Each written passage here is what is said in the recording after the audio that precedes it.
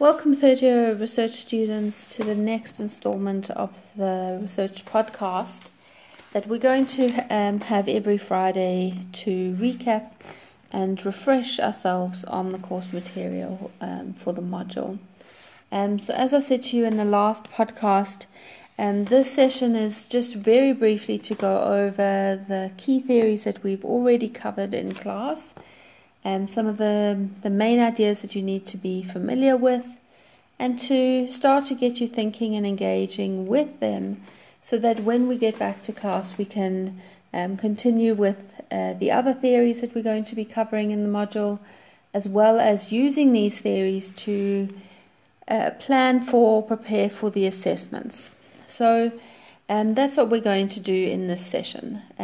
Of the theories that we are going to be looking at in the course in general, the ones that we've already covered and the ones that I'm going to go over today are the rational self-interest theory, moral panic, the authoritarian personality theory, and frustration aggression.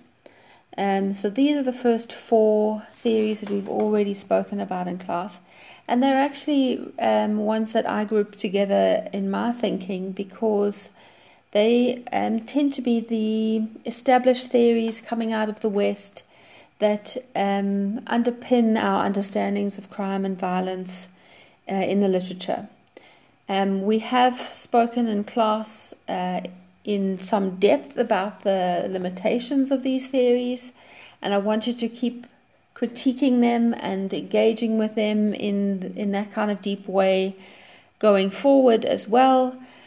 So these are not theories that I'm putting out there as being the best theories to understand crime and violence. Instead, rather, these are ones that dominate in the literature. They dominate in the ways that academics have understood this topic, and so they're ones that we have to pay attention to, but in critical ways to be able to build new understandings of what we're seeing in the world, to expand our theoretical knowledge base, and to keep pushing what we know about crime and violence forward. So, as I said, the four that we're going to cover today, the first of those is rational self-interest. And it really is encapsulated in the name. The idea of rationality, that it's about people trying to think logically or rationally about their own lives, and then but with a self-interest in that they are committing crime to benefit themselves in some kind of way. So the primary motivation for violence in this model is that it allows an individual or a group to obtain either items, so objects or money, or privilege that will give them some kind of economic or social boost. So a person commits crime, or they're motivated to commit crime because it is of benefit to themselves. It has a self-interest. So, for example, a person steals an object because they don't have that object, and that object will improve their lives in some way, whether it, as I said earlier, was money or a cell phone or a laptop or a car. So whatever it is that an individual is committing crimes towards, they're doing so to obtain some kind of economic or social boost. And that also suggests that things like corruption or white-collar crimes, that those two are committed with some kind of interest, whether it be power or financial gain, or that they are able to grow their portfolio in some kind of way that benefits their career. That those are all self-interested motivations. The second reason that, or the second point under rational self-interest that we must take seriously is that rational self-interest theory does not look at the context or other motivations for violence. So because it is focusing on that self-interest element.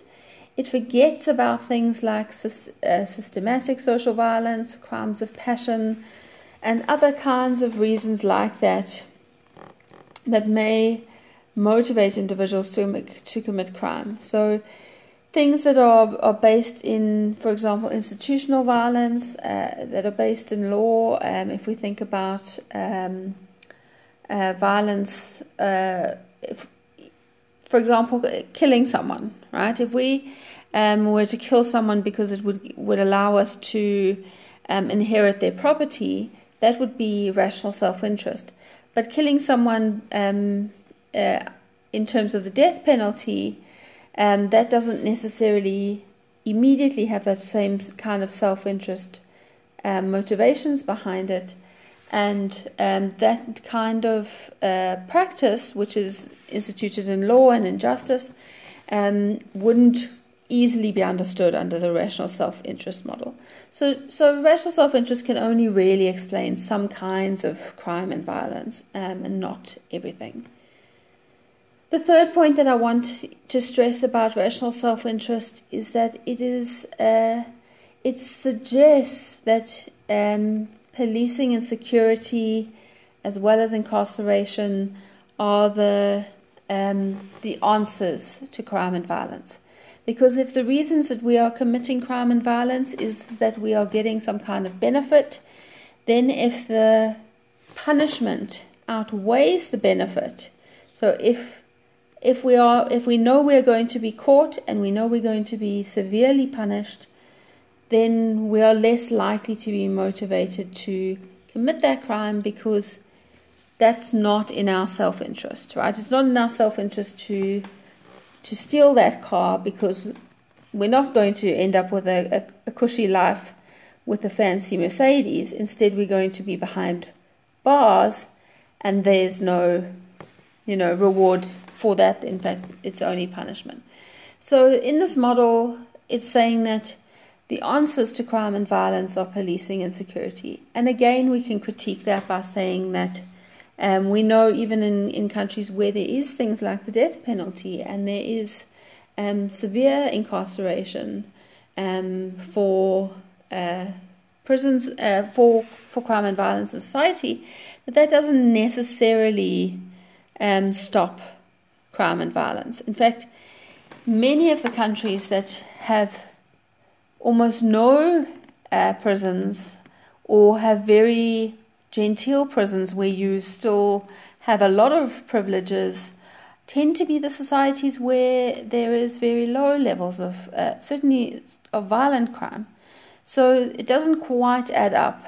So we know that this theory does give us a perspective to understand crime and violence, but it is maybe not necessarily the best one. It doesn't allow us to understand crime and violence as a whole, and there are certainly moments where it doesn't particularly make sense.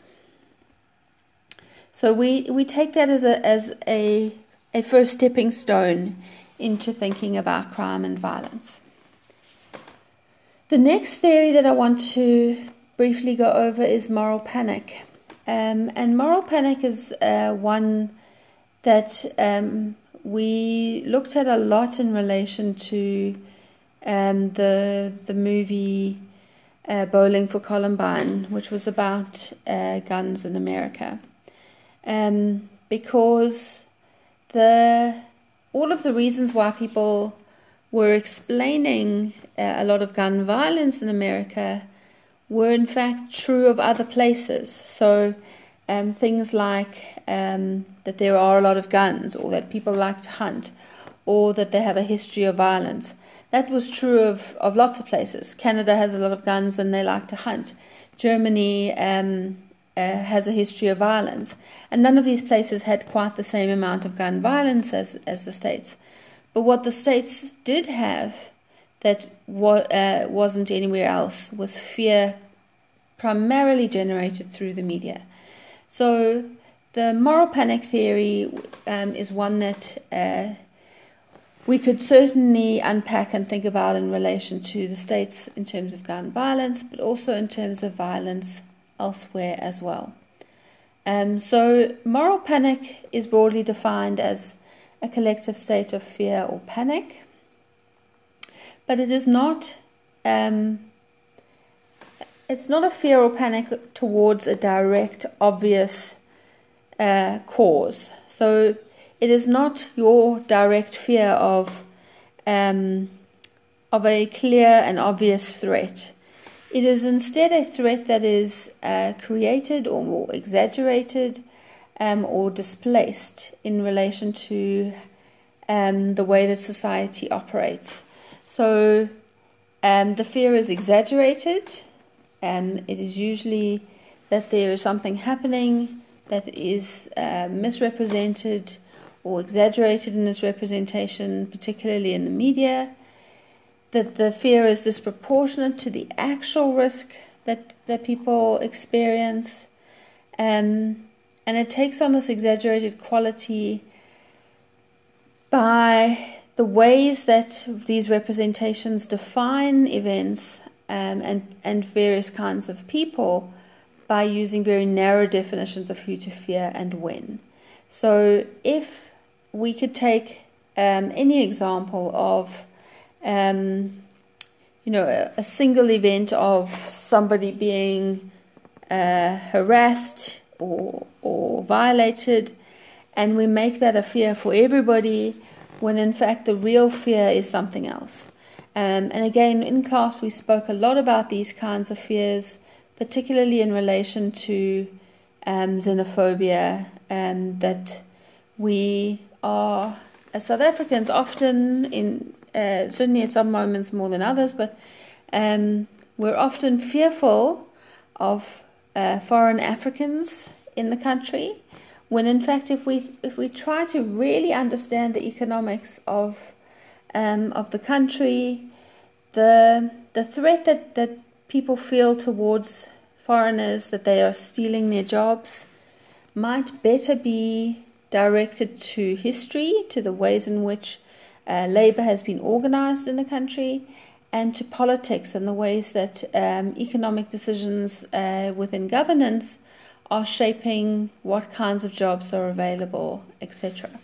So that's an example of the ways that the fear of unemployment in the country is shaping particular kinds of violence, but that the people who are being targeted for that violence are not necessarily the actual cause of the problem, and the ways that they're being targeted is in relation to how people define those events and the ways that they define the people involved in those events. So how we decide who is at fault for unemployment and why and how we make it a foreign issue is the cause of the problem in this case. And as I said before, this is very much connected to the ways that the media engages with events in the world. The last point I want to make about moral panic is that it allows for the justification and use of extreme measures by police, by communities, by individuals, to curb the feelings of threat that they are feeling. So if individuals are feeling threatened by foreigners, they are then justified to act on that. The same happens, we saw in Marikana, the police were feeling threatened by the strikers, and they then acted on that, even though the real threat, of course, is coming from the ways in which mining is happening in the country, mining companies, the mining company relationships with unions, with government, all of that kind of stuff. So think about those examples from the movies that we've seen. Okay, moving on to the next theory. The third theory that I'm going to cover today is frustration aggression. And frustration aggression is hyphenated, frustration aggression, because very simply the theory believes that frustration leads to aggression, leads to violence. So when an individual is frustrated, when their goals and their desires are blocked in some kind of way, they lash out. And so that lashing out is directly connected to those feelings of frustration. And often that aggression is not directed at the real cause. In fact, much like in moral panic, it's not directed at the real cause of the problem, but it is directed towards scapegoats or more vulnerable individuals within society. And there's that famous example that people use is daddy will come home from work where his boss shouted at him. He will kick the woman will kick the child will kick the dog. And, there's a sort of hierarchy in which this violence tends to happen. Now, of course, that's a very gendered hierarchy. There are others. But there is that kind of sense in which the violence, as it's understood by frustration-aggression hypothesis, is a downward kind of experience. So people at the top release their frustration onto people lower down on that hierarchy. The next point that's important about frustration aggression is that the ways that this theory thinks about violence is that it, in a sense, treats aggression as a normal response to frustration. So there's a danger that we think of aggression as just being a natural human reaction to when things go wrong in one's own life, which, while it is certainly a common response, is not necessarily normal. So we need to think through the ways in which individuals might also take their frustration and develop coping mechanisms or resilience in society, and to how we can promote those rather than accepting violence as the natural way that people deal with frustration. And I know that certainly in South Africa we've spoken a bit about the ways that violence is normalized in class, and we can continue to talk about the ways that violence is normalized, but certainly those are within this course key things that we want to interrogate and make sense of.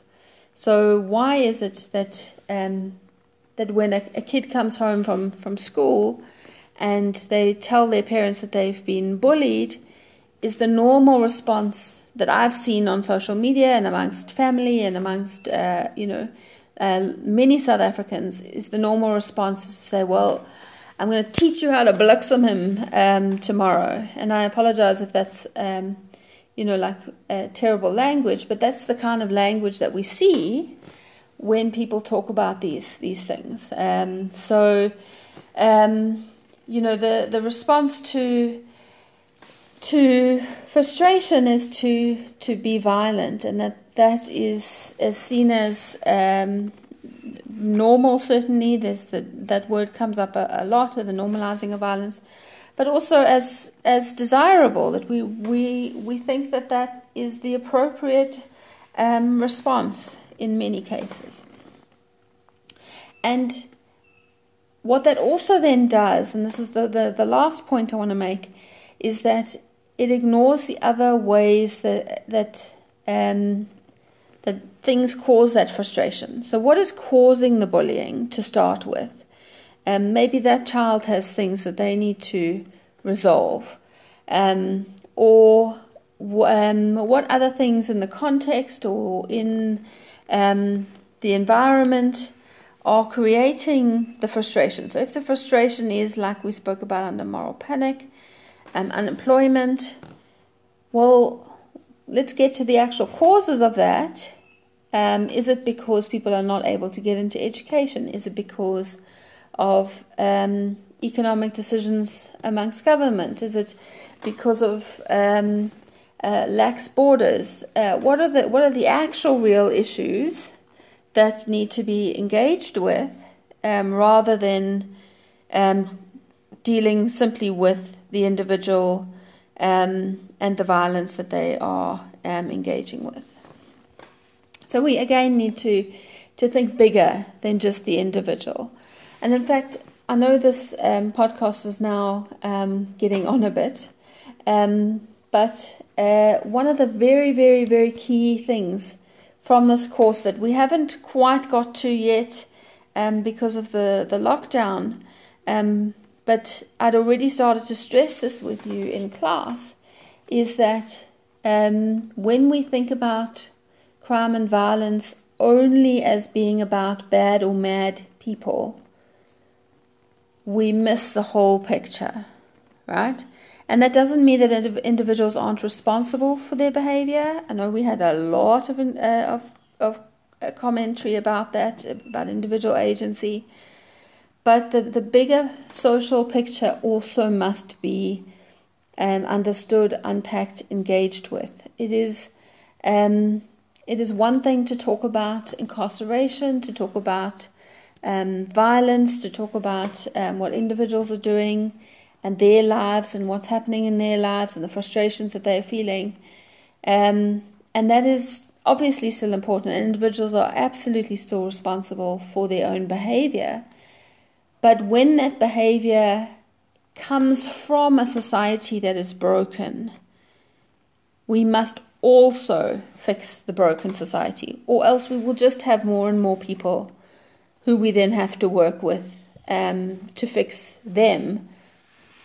Let's do both. Let's fix the individuals and fix the broken society. Okay.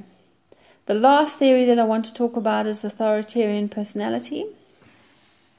So authoritarian personality is fundamentally the idea that, in fact, following exactly from where we've just left off, it's about the ways that society socializes individuals to become violent. So certain kinds of societies tend to make violent people. And in particular, this theory argues that societies that are very ordered, where there's a lot of control, domination, power, where aggression is normalized, reinforced, particularly in families, but then also in broader social structures, that these kinds of things create soldiers in a way, right? We've spoken about that before, that when you are treated like just somebody who must follow the rules from childhood, both in your family and in the school structure and in the society structure, that you just need to follow the rules, you become a soldier. And what do soldiers do? They kill, right? So these kinds of societies that are very ordered and domineering and authoritarian, right, where you follow the authority, create violence. And that in these societies where these relationships are characterized by these elements, children experience violence, they experience shame, and they accept and adopt violence as normal coping mechanisms or ways to control and manage life expectations. So if, as a child, you're growing up learning that when you are bad, you will be punished, or when people are bad, they will be punished, when you are an adult, you believe the same thing. You believe that when people are bad, they must be punished. And so when your wife doesn't cook you dinner on time, she's been bad, she must be punished. Right? Do you see the connection? And so when a whole society is shaped like that, to follow orders and to think like in those kinds of ways, you get societies that are more violent than others, and you get greater amounts of violence in those kinds of society. So obviously that theory, as we know, came out of Germany, particularly during the Holocaust. So it's not easy to completely compare it to other places in the world. But I think the idea is that some kinds of society shape the ways that people think about and engage with violence, the normalization of violence at a social level, that these are key ideas that we want to take forward. So those are the 4 theories that we've covered so far. And they certainly speak to the movies that we have already watched, and we'll continue to watch. We have a couple more, I think 2 more that we haven't yet seen, that we'll watch once classes resume. But nonetheless, those are the four theories and the key ideas behind them. As I said earlier, they're not theories that I'm saying are the best theories or the only theories to understand crime and violence, but they're ones that are important in the world of academia because they have been well established and are well regarded in relation to their ability to explain some kinds of crime and violence. So we want to use them, we want to critique them, we want to unpack them, we want to find examples of them going forward. So just an exercise that you can do at home before we get back to class is to think about the 4 theories that we have covered so far and see if you can find 3 examples in the news media of these that have been covered recently. So they can be anything, right? It could be somebody stealing a car, you used that example earlier. It could be, a survivor of gender-based violence speaking out. But try and think about which of these theories apply to the examples of crime and violence you're seeing in the media at the moment. And try and find 3 for each theory. That would be my recommendation. Obviously, this is not for marks. This is just a thinking exercise. If you want to show it to me and I can give you some feedback on that of course will help you with preparing for your other assessments, but you don't have to. So this is not compulsory. But I would like you to keep thinking about these theories because, as I said, then they seem quite straightforward in the way that we can understand them, but they actually have implications for the ways that we think about what's happening in the South African context. So think deeply, and that's really the point of research. So I'm going to leave the podcast at this point. Next week, I think I will start to go through some of the other theories / go through some of the assessments so that we're ready for when you're back on campus. But nonetheless, these are the ones that we've already covered, and they give us a refresher for going back into class and continuing to engage deeply, critically, and properly with the ways that we are thinking about crime and violence in the South African context.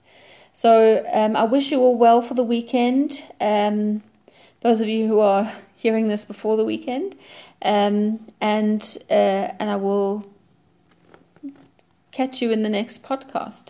Cheers.